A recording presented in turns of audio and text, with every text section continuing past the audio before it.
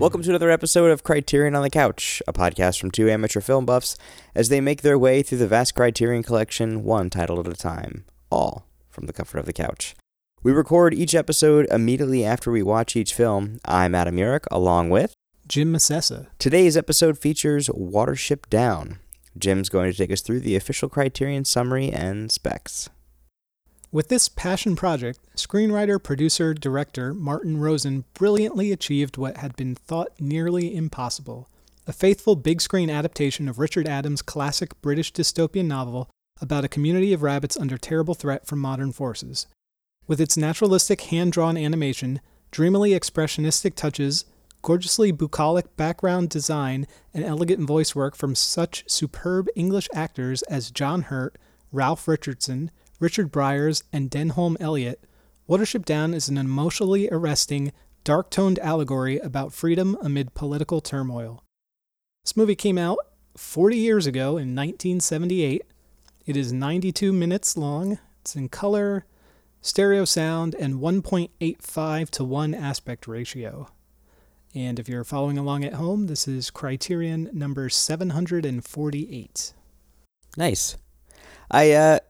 Now I just realized why the voice of the one rabbit was called like Cowslip or something like that, I think.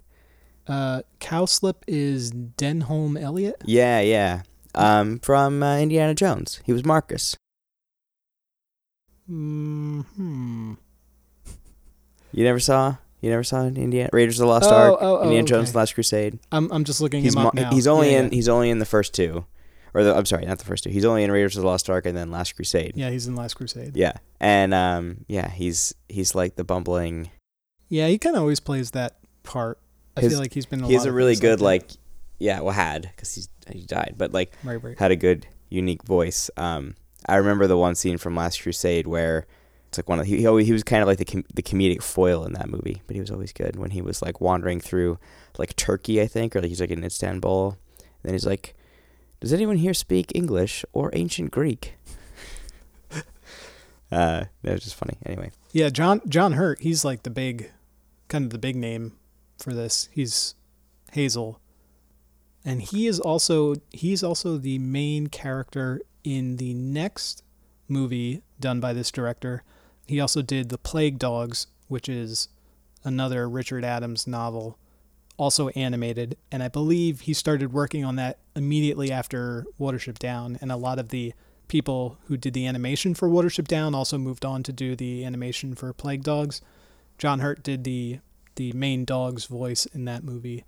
I don't remember who did the other dog's voice. And he's in your all-time favorite movie? Oh yeah, Melancholia. Yeah. I mean, John Hurt's been in everything. He was Ollivander in the Harry Potter series. Yep. He was an Alien. He was in The Elephant Man. Vendetta, Elephant Man. I forgot Hellboy. About that. And another connection, he was in Indiana Jones and the Kingdom of the Crystal Skull. Oof. He was Professor Oxley. Terrible movie. But good little...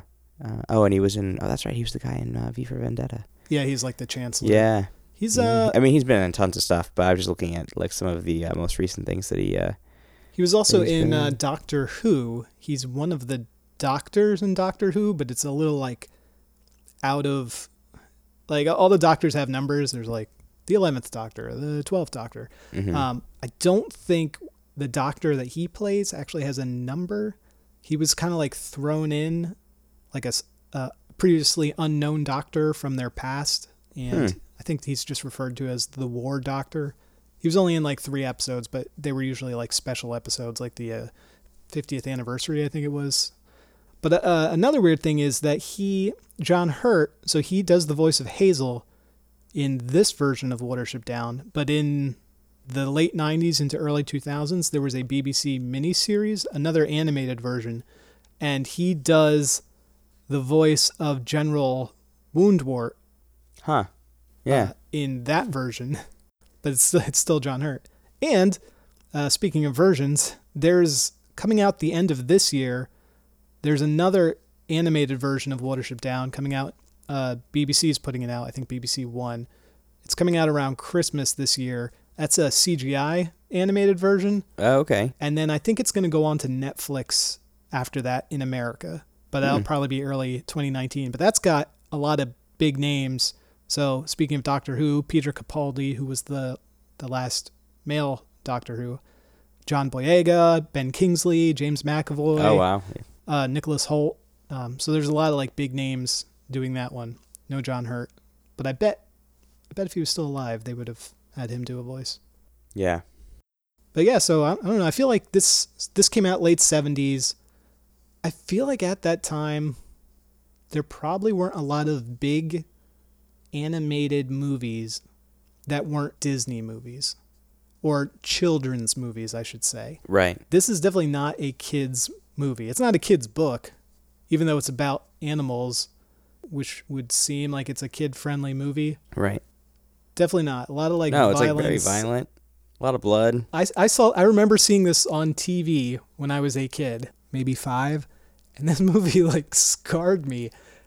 I think more towards the end when the our main group of rabbits is fighting with the whatever their weird name is, the Elfrafan rabbits. Elfrafam or something like that. Yeah, I mean, there's a lot of blood, and even when Bigwig gets caught in the snare, he's like choking, and there's like blood coming out of his mouth. I think my parents just saw, oh, it's a cartoon, we'll let the kids watch this. But nope. Yeah, I definitely had nightmares from that. Yeah, I bet. I probably would have had nightmares too. I mean, it was a good movie though.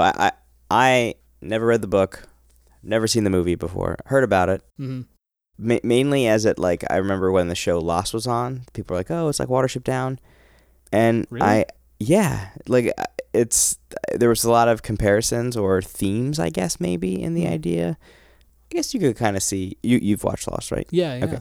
So I think you can kind of see how there's... Spoilers for people who haven't seen Lost. Yeah, well, that's your fault. Yeah. Yeah, I would say that I think that there is some sort of ties back and forth to it. There is like the others and the idea like them trying to in essence though it's kind of a reverse if you think about it, because it's like the others are having their own little like society, like their perfect little world on the island, and then the other people are the ones who kind of, the castaways kind of come in and try to there's definitely a couple different groups of people there, and the main characters from Lost keep trying to find like their new safe place on the island. Right. Yeah, I guess I can kind of see that. I feel like, I don't think I picked up on this when I was younger, and I don't know if the intent behind Watership Down was this, but I felt like this was an allegory for World War II.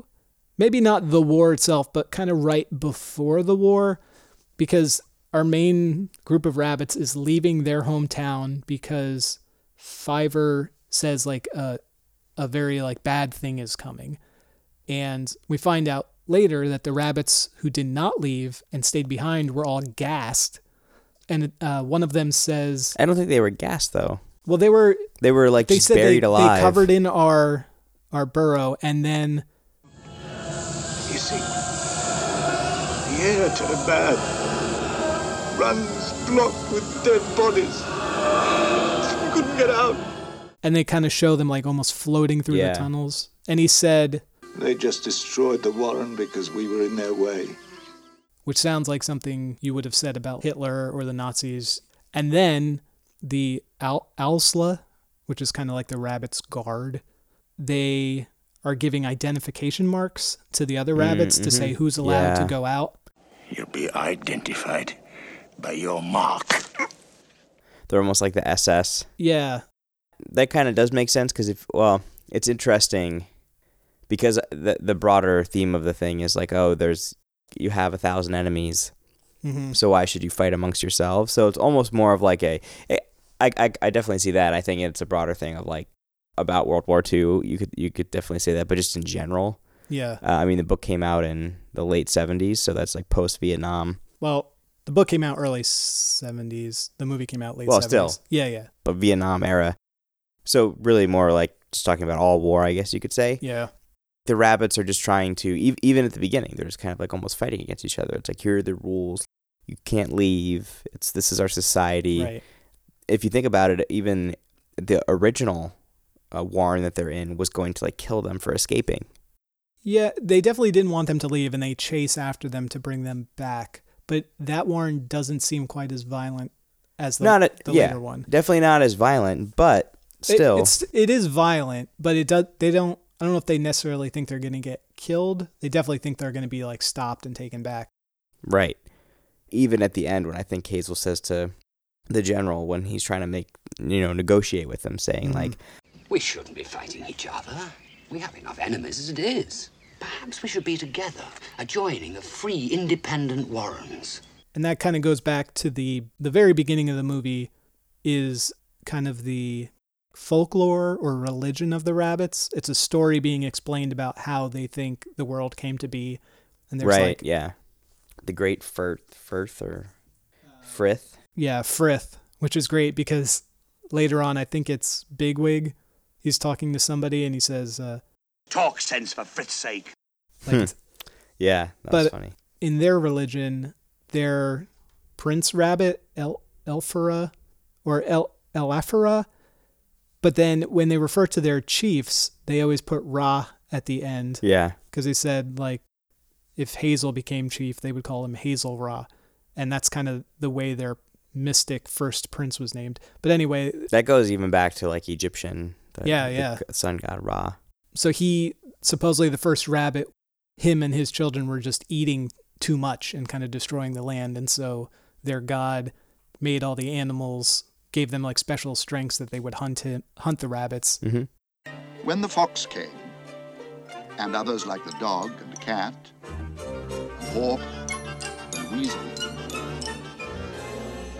to each of them, Frith gave a fierce desire to hunt and slay the children of Elaphara. And that's kind of where the, like, we have 1,000 enemies comes from. It goes back to their early religion. Yeah. The black rabbit of Inlay. I feel like a lot of these things that are kind of rabbit folklore, in the book, they go into it a lot more. Here, they don't really touch on it much until, I think, right in the middle, where they think Hazel's been shot. And there's like a 2-minute montage of Fiver, like, thinking about Hazel. It's, for the length of this movie, that was a significant time to spend on a montage. But that's the first time you really see this, like, death character bouncing around. That thing gave me nightmares when I was a kid, too. And I think it may have been, I don't know if this is true, it may have been an inspiration for one of my other favorite movies, Donnie Darko, because he always sees Frank the Bunny. And Frank the Bunny has, like, ears that kind of stick almost straight up. I think one of them might be slightly floppy. But this rabbit, the death rabbit, his ears are portrayed like standing up, almost like a mask, like a tribal mask. Yeah. Going back to the connection to Lost, the black rabbit reminded me of the smoke monster. Yeah. Kind of floating around and, exactly like what that monster... Was the smoke monster supposed to be death? He was like the smoke security system or something? Well, no, the smoke monster was what's-his-face, the guy at the end in black, like the man in black. At the end, like towards the last season. The Asian guy? No, he's the actor who's in that Amazon show Bosch. What is his name? I'll have to look it up. I don't remember what his name is. I just remember him. You would know him if you saw him. Mr. Echo, and like Mr. Echo was one of my favorite characters. Yeah, but he was like that. He would turn into he was like kept on the island. Whereas Jacob could leave. It was like that's when it flashes back, and it's like the very, very old. Yeah, I didn't like Jacob. Because it was like white and black. Like the whole backgammon reference. That's right. The guy who played Jacob was in the first, I think just the first season of Dexter. Yeah, he was Rita's ex-husband. Yeah. So I didn't like him from that. But that Death Rabbit scene, they're playing one of the, I think the only true songs in this movie, like with actual words, which was sung by Art Garfunkel. Oh, I don't think it was written by him. You can't escape Simon and Garfunkel reference in Criterion Collection. Like third or fourth movie we've watched that's had either Simon or Garfunkel or both. Bright eyes burning like fire. Bright eyes, how can you close and fade? How can the light that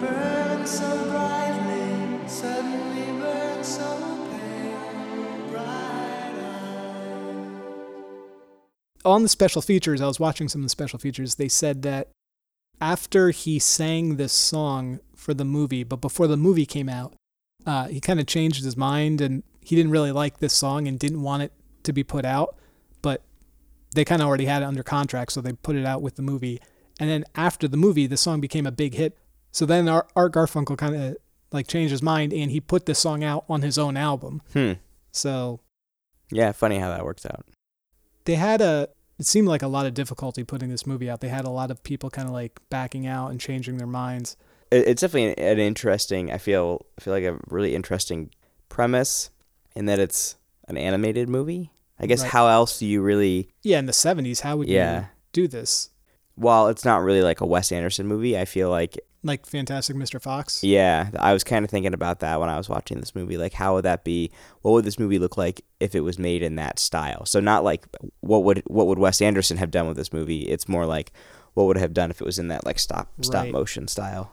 That's a very similar story, too, I would say, to Watership Down. No, I feel like it's not, well, maybe, because it's the farmer trying to like expand his land and they're just trying to keep... And that's kind of what I remembered the story being, but that's only a very small part right in the beginning about the farmer. Right, and that's then what drives them out. Different farmhouse. I think that their Warren in the beginning, it's not a farmer that's closing up, it's like a development. Just a development, yeah. They're just like building houses and stuff in that area. And I may have also been confusing this in my memory with The Secret of NIMH, because I think in that the rats are getting like moved out because of... No, I think that's a development too. I don't know. That should be a Criterion movie, The Secret of NIMH. Never seen it. Oh man, that came out around like Dark Crystal time, I think. Good. Never saw that either. You're too young, Adam. These are great quote unquote kids movies that were probably also too violent and would not be considered a kids movie nowadays. Secret of NIMH, I remember like there's one scene where like that's also hand drawn animation where one of the rats gets like crushed under a brick. Oh jeez. Because they had it on like a pulley and somebody like cuts the pulley or something. Dark Crystal wasn't violently scary, but it was pretty just scary. Those Jim Henson Muppets were freaky. Yeah, I'll say too that I think that what's interesting about this is thinking through all of the animated Disney films that existed before this, that purely looking at like from an animation style, how much more, I guess, like lower budget this feels like. Yeah. Compare this to a movie that like was animated in like the 40s, and those movies just look so much better. Sure. I was thinking a lot about the Disney movie The Fox and the Hound. Mm-hmm. When especially going back to like the being like terrifying, this movie terrifying you and stuff like that. I do remember the bear in that movie being like really terrifying in The Fox and the Hound, and like very like scarily animated. Right. Kind of reminded me of a couple scenes, especially with the dog coming. But I mean, the amount of violence in this movie is crazy because it's just like so much blood. Mm-hmm. There's like tearing rabbits apart. It's kind of crazy. Yeah, a lot of blood, and even just when they meet the bird, Kihar, I think his name is. Who was like, piss off. Right, they're trying to help him out, and he's just like... We help you. Piss off! But going back to what you said about animation, there's like a short interview on the special features with Guillermo del Toro, who said this movie really influenced him when he was younger. And he said... I think the tragedy of animation, the way we understand it, is that the world at large thinks of animation as a genre, not a medium. They think about it as a genre of movies for kids. Yeah. Which it really was for... I feel like when I was a kid, that's all you really saw as animation. Yep. With some more like obscure, like cult or pulpy movies that were... Mm-hmm. They were made for adult audiences, but they were over the top made for adult audiences. There wasn't anything kind of in between where a family could watch it, but it wasn't necessarily for kids. What about like Herbie the Love Bug? That wasn't animated, was it? Oh, I thought you were talking about live action films. No. Sorry, animated. And I feel like now with like computer, like CG movies, yeah, there's a lot more like Shrek. It's kind of a kid's movie, but so much of the jokes are meant for adults. Right, and that's a lot of kids' movies have more adult humor in them that is designed. Yeah, I think that's just like kind of recognizing the audience, or the fact that more and more of the animators are parents, and right. I guess letting... I feel like most of those are also kind of billed as almost comedies. Well, also think of the Cartoon Network kind of probably drove, like, let's say, I would say a large majority of your animated movies that have more adult-type humor in them are post-Cartoon Network era, or like during the era of Cartoon Network. You've got like South Park, all of that, like being where those kids grew up with cartoons. Simpsons. And then so it's kind of like more accepting. Like they like you said about the idea that it's viewed not as a genre but as a medium. And I think in more modern times that's kind of come across more. Like you think about what are the top animated shows that exist today? They're all adult television shows. You have like Family Guy, The Simpsons. Yeah. You have like Rick and Morty. Yeah. Bob's Burgers. You have a lot of those shows that are. But those King are also of the like Hill. Comedies too.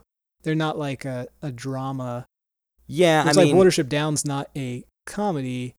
There's not really much funny in it at all.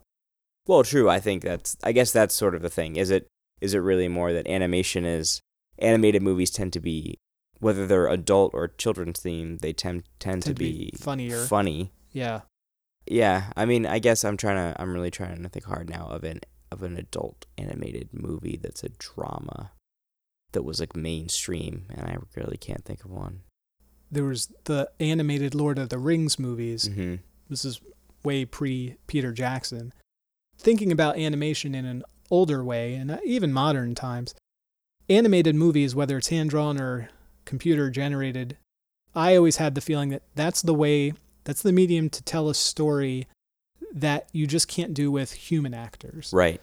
It doesn't have to be a comedy, it doesn't have to be a kid's movie, but anything where there's really, like, in this case, animals, or with Lord of the Rings, it was, settings that you just couldn't reproduce with a camera. Right. Nowadays you can, and that's why we have live action fantasy movies like Harry Potter or Lord of the Rings. Yeah, even like Game of Thrones. Oh, yeah. Yeah, Game of Thrones, like, if they tried to do that, it wasn't written yet, but back in the 70s, that surely would have been an animated movie. Right, yeah, it would have been. I like I forget the name of it, but there's a name for just this rabbit's language that they have. They don't use it too much in the movie. I know in the book there's a lot more of it, but like they call cars... Like a roo-doo. Roo-doo-doo. Roo-doo-doo, yeah. I guess that's the sound it makes as it comes by. I think they called carrots flayra or something. They're down in that one warren and all the carrots are there. That was another scene where it's not necessarily violent, but it's very kind of eerie. Yeah, I was trying to figure out what was going on in that warren where it was... At first I thought it was... They were tricking them into being captured by a man. Right. And like there was going to be a man like reach in or like shoot him or something. But then I think it was really more that their warren had been hunted down. Yeah, and there weren't because there were just so many snares that they were kind of hiding or afraid and just afraid to go out anywhere. Yeah. But I still I don't know that that's really what it was, and No, I think you're kind of right. That's one of the scenes you had mentioned earlier that budget-wise you can't really compare this movie with like a Disney movie. Right. But there were a few scenes that I thought they did pretty well animation-wise. And when they're down in that warren, our main group of rabbits are eating the carrots. You're kind of viewing them from as if the camera's in a tunnel looking at them. Yeah. And while they're talking, the camera kind of moves from tunnel to tunnel. And you're almost getting like a 180 revolution around them while they're eating the carrots. It's not truly that way because as you pass from tunnel to tunnel, you're really just getting a new angle. But the overall perspective is as if you're moving around them in like a semicircle. And I thought they did that kind of well. I feel like anytime you're hand drawing something and you have to change the angle on it like that and keep it from getting like all distorted as you move around. For something like this where they obviously had a smaller animation team, I thought they did a pretty good job. Well, so there's a technique, I forget what it's called, but there was a technique that Disney, the Disney Animation Studio developed around animation where they had like multiple layers and they were able to kind of create this almost three-dimensional way of the camera moving through by having like multiple layers and plates and like shooting them in a different way. They do that a little bit in here, but not a whole lot. Well, that's like the basis of animation. Like anyone who's watched any animated show can tell when they look at it, when they're watching the thing, you can see like the things that are the background, and then the things that were drawn to move and interact with the characters. Usually the background's like muted colors. Right. The front is brighter. I think on the special features, they did mention that the animators tried to copy some of the Disney techniques, but they just didn't have the staff like they would have on a Disney project. They did have kind of the main room of the main artists, and then they had, I forget what they called them. They weren't like tracers, but almost like fillers. So you had the main artist that drew like the basics, and then the other group of artists that kind of filled in the rest. Oh, what are they called? I watched a really good documentary about a guy who he was like the first African American animator in the in like the Disney Animation Studios. Really good documentary, and he talked about that type of stuff, and I forget what they're called. They were like all the junior animators, and essentially, the main animators would draw, say like a character was throwing a baseball. The main animator would draw them with like their arm all the way back, their arm like halfway through the motion, and then their arm all the way through the motion. And then the other animators would fill in. They do all the tweening, as you would say nowadays. Like if you're working in Adobe Flash or something, you kind of set your keyframes, and then the program itself does the tweening where it just generates all the frames in between your keyframes. So it's kind of doing the animation for you. Right. I think they were called the In-Betweeners. Oh, yeah, that was a good movie. Maybe. I don't think that was about animators, though. It's called in-betweening is what doing that is. Maybe that's why it's called tweening now. I think a lot of animation programs call it that, too, when it fills in the gaps. They were called the in-betweener, who was, like, I just looked it up. I can't remember. We'll put the show note in the show notes. We'll have what the name of the documentary was.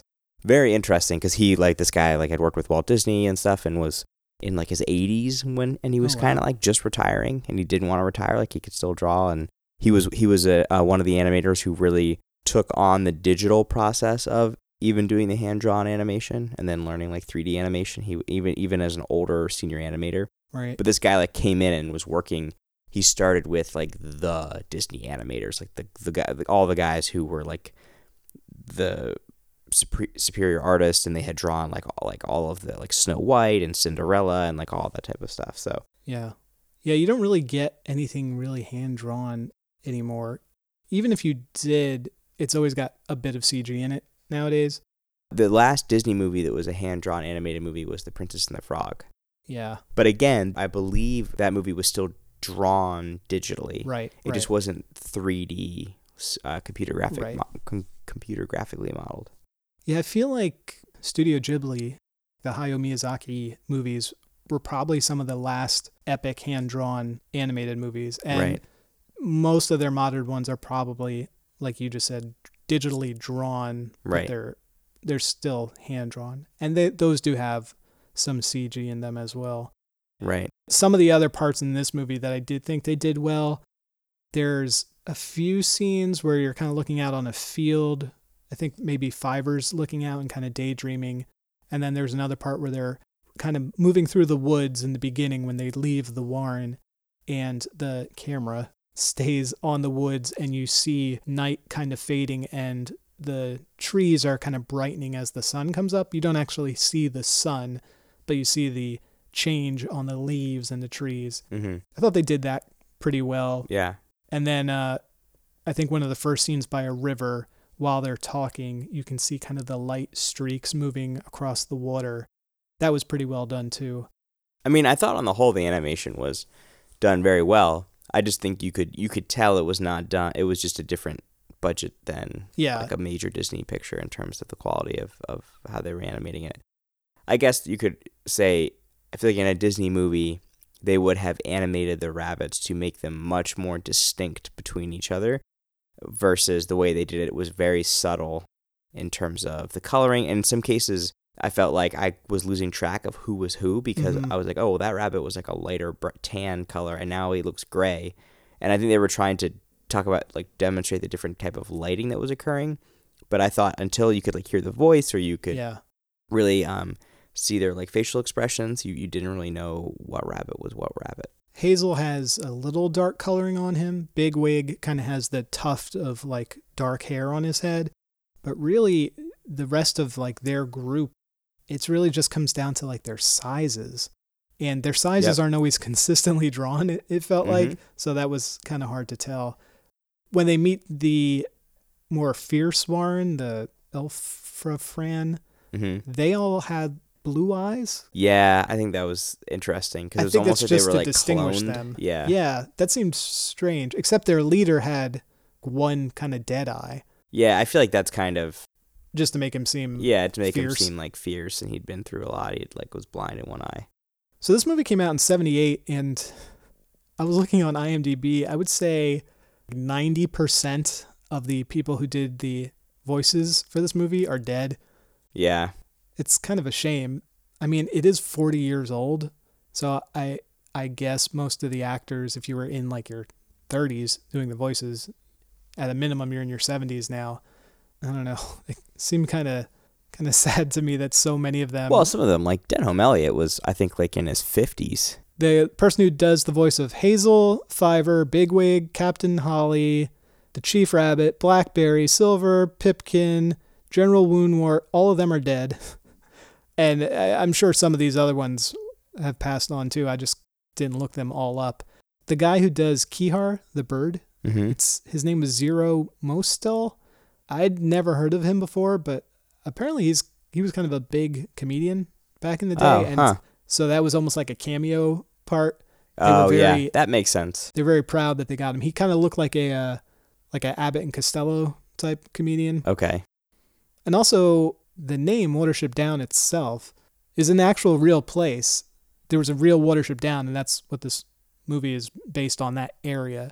Oh, I didn't know that. It is near the Hampshire village of Kingsclear, which is in southern England, almost right along the coast where the English Channel is. So it's an actual place you can go visit, and the scenery for most of these big, wide landscape shots that they had were taken from, they took pictures of the actual Watership Down area and tried to translate that to the animated drawings.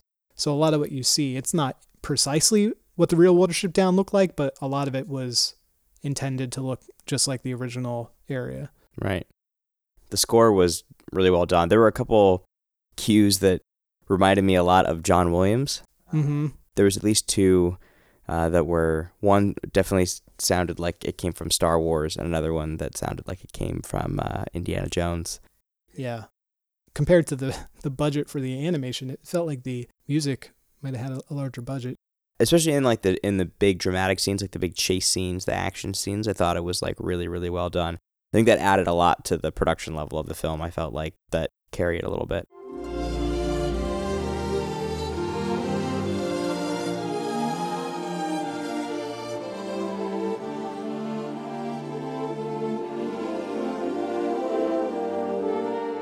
I might be remembering this wrong, but I think on the bonus features, they had said that they originally had this one person slated to do the music, and it came down to like 2 weeks before, or it might have even been like the day before he was supposed to come in to actually do the recording, and he just couldn't do it. He like backed out. So then I think it was a woman who replaced him, and she only had about 2 weeks and wrote the whole score for it. Again, I might be remembering this wrong. I definitely saw that on the special features. I'm pretty sure it was this movie. But yeah, I thought the music was really good. And again, the only real song sung is that Bright Eyes song by Art Garfunkel. Right. I think they said that they had a deal with CBS because CBS put up a lot of money to actually finance this movie. So they had to put in some music that was from a CBS artist, and I think that was the Art Garfunkel song because I think he was a CBS artist at the time, or whatever music company CBS owned. There was a scene in the middle. It gave me a little bit of pause. It's the first time they kind of passed the farmhouse, and Hazel is talking to Pipkin, who's one of the smaller rabbits. Everyone else is sleeping, and Hazel says, Pipkin? Why don't we go and look round the farm? Farm, Hazel? What for? Cats and dogs. I've got a little plan. Won't it be dangerous? Of course not. Is it safe? Of course. Let's all go. No, just you and me. And he kind of says it like pausing. It almost felt like Hazel was trying to get rid of Pipkin. Yeah. Like he was going to bring him there and like knock him off. Mm-hmm. I think this is the first line Pipkin spoke in the whole movie. Why are they singling him out? But there was nothing nefarious about it. We find out. They were going after Doze. Right, which is really the only... There's not really many female rabbits in this whole movie. There's not many female characters. There's the cat. Can you run? I think not. That's a female voice. Mm-hmm. There's Hyzanthle. Hyzanthle, Sir, I want to talk with you. I'm in the mark and under your orders, sir. She's part of that new group of rabbits that they're saving. And Clover, who's one of the rabbits in the cage. Clover, Who's that? it's me. We're back. Hazel. And the woman in the like human in the farm. There's a woman who says, What's all that then? Tab? a couple times, but I think that's all she says. Yeah. And even like the cat just says stuff like, You'll see. and then other than that, there's just, you hear some female voices every now and then, but I don't know if they're actually named rabbits. When they're walking through the woods, there's a female voice that says, I've never been in a wood before, Hazel. It looks dangerous. I don't know if that's supposed to be an actual character. There is a scene while they're halfway to getting to their new warren where a hawk snatches one of the rabbits and Fiver sees like the tufts of fur. Everyone else is like, what happened? And he's like, Violet's gone. so Violet sounds like a female name, so maybe that was one of the female rabbits. It seemed like that might have been the only female rabbit that was with them because they do say like, oh, we don't have any, there's no does. They get there and they're like, oh, whoops, it's only men here. Right. Well, male rabbits. So yeah, I guess the majority of the female rabbits in this movie are just almost like merchandise because like we need to go steal their female rabbits so we can reproduce. Yeah. Hazel kind of says it. It's like they want to have this warren. They're going to have Doze to like actually have it survive. Otherwise, we just came here and we're just going to die. Right. But like they weren't going to save the rabbits that were in the cages simply because they were rabbits in cages. It was because they were specifically female rabbits and they wanted female rabbits. True. Although I don't know if that's why they send Bigwig to the other warren, to the Ephraim warren. He was there to kind of... it is. It's there because there were rabbits that wanted to escape and couldn't. So the idea is like they would want to be able to grow their warren, increase the population. So why not? Oh, hey, there's some rabbits over there. Maybe there's some does. We'll take some of them with us. But I don't think they specifically singled out does in that instance. No, they just said that there were rabbits that were interested in escaping. So I did read this book when I was younger. I didn't remember a lot of it. I remembered the overall plot. Is it a long book or is it like a pretty short novel? It's not super long. I feel like maybe it was like 400, 500 pages. Okay. I guess that's pretty depends sizable. On what version you're reading, paperback or hardcover. I think I had a hardcover. But I also have there's a sequel to this book that came out in the 90s. Written by the same guy? Written by Richard Adams. And it's a sequel, in quotes, called Tales from Watership Down, which is really a collection of short stories that the rabbits tell each other. Kind of like the intro to this movie where it's like their religion. I think most of the stories in Tales from Watership Down are more of the lore of the rabbits. I believe it's some of the rabbits from this movie talking to each other, but you're not really getting like, their new life or anything like that. Yeah. I did read The Plague Dogs, the other novel that Richard Adams wrote that was also animated. That book and that movie are so much more intense than Watership Down. May just be because it's about dogs, and I feel like dogs are more relatable to humans. Dogs are much more common as a pet than a rabbit would be, although some people have pet rabbits. But that's another example where he anthropomorphizes. Yep. Said that right. And I think most of his novels are like that. He has one about bears, I think. I forget the name of that one, like Sherrick or something like that. So the main idea of Plague Dogs is that these 2 dogs escape out of a testing facility where testing was being done on dogs, which is bad enough because there's a lot of backstory on that. But the humans think because the dogs kind of escaped out through a incinerator that wasn't turned on, that's how they get out of the ventilation system. But the incinerator's there because they would incinerate animals that had been tested on with like the plague. So now they think these dogs that are loose might be carrying the bucolic plague. There you go. Bucolic. So the whole English countryside is trying to hunt down these 2 dogs because they're paranoid that they're spreading like a plague across. Yeah, the bubonic plague, yeah. So that's another example of the animals traveling across the English countryside, and they kind of make quote-unquote friends. They have like a weird fox they run into, whereas this movie had the weird bird. Right. And he kind of helps them out. But that movie, oof.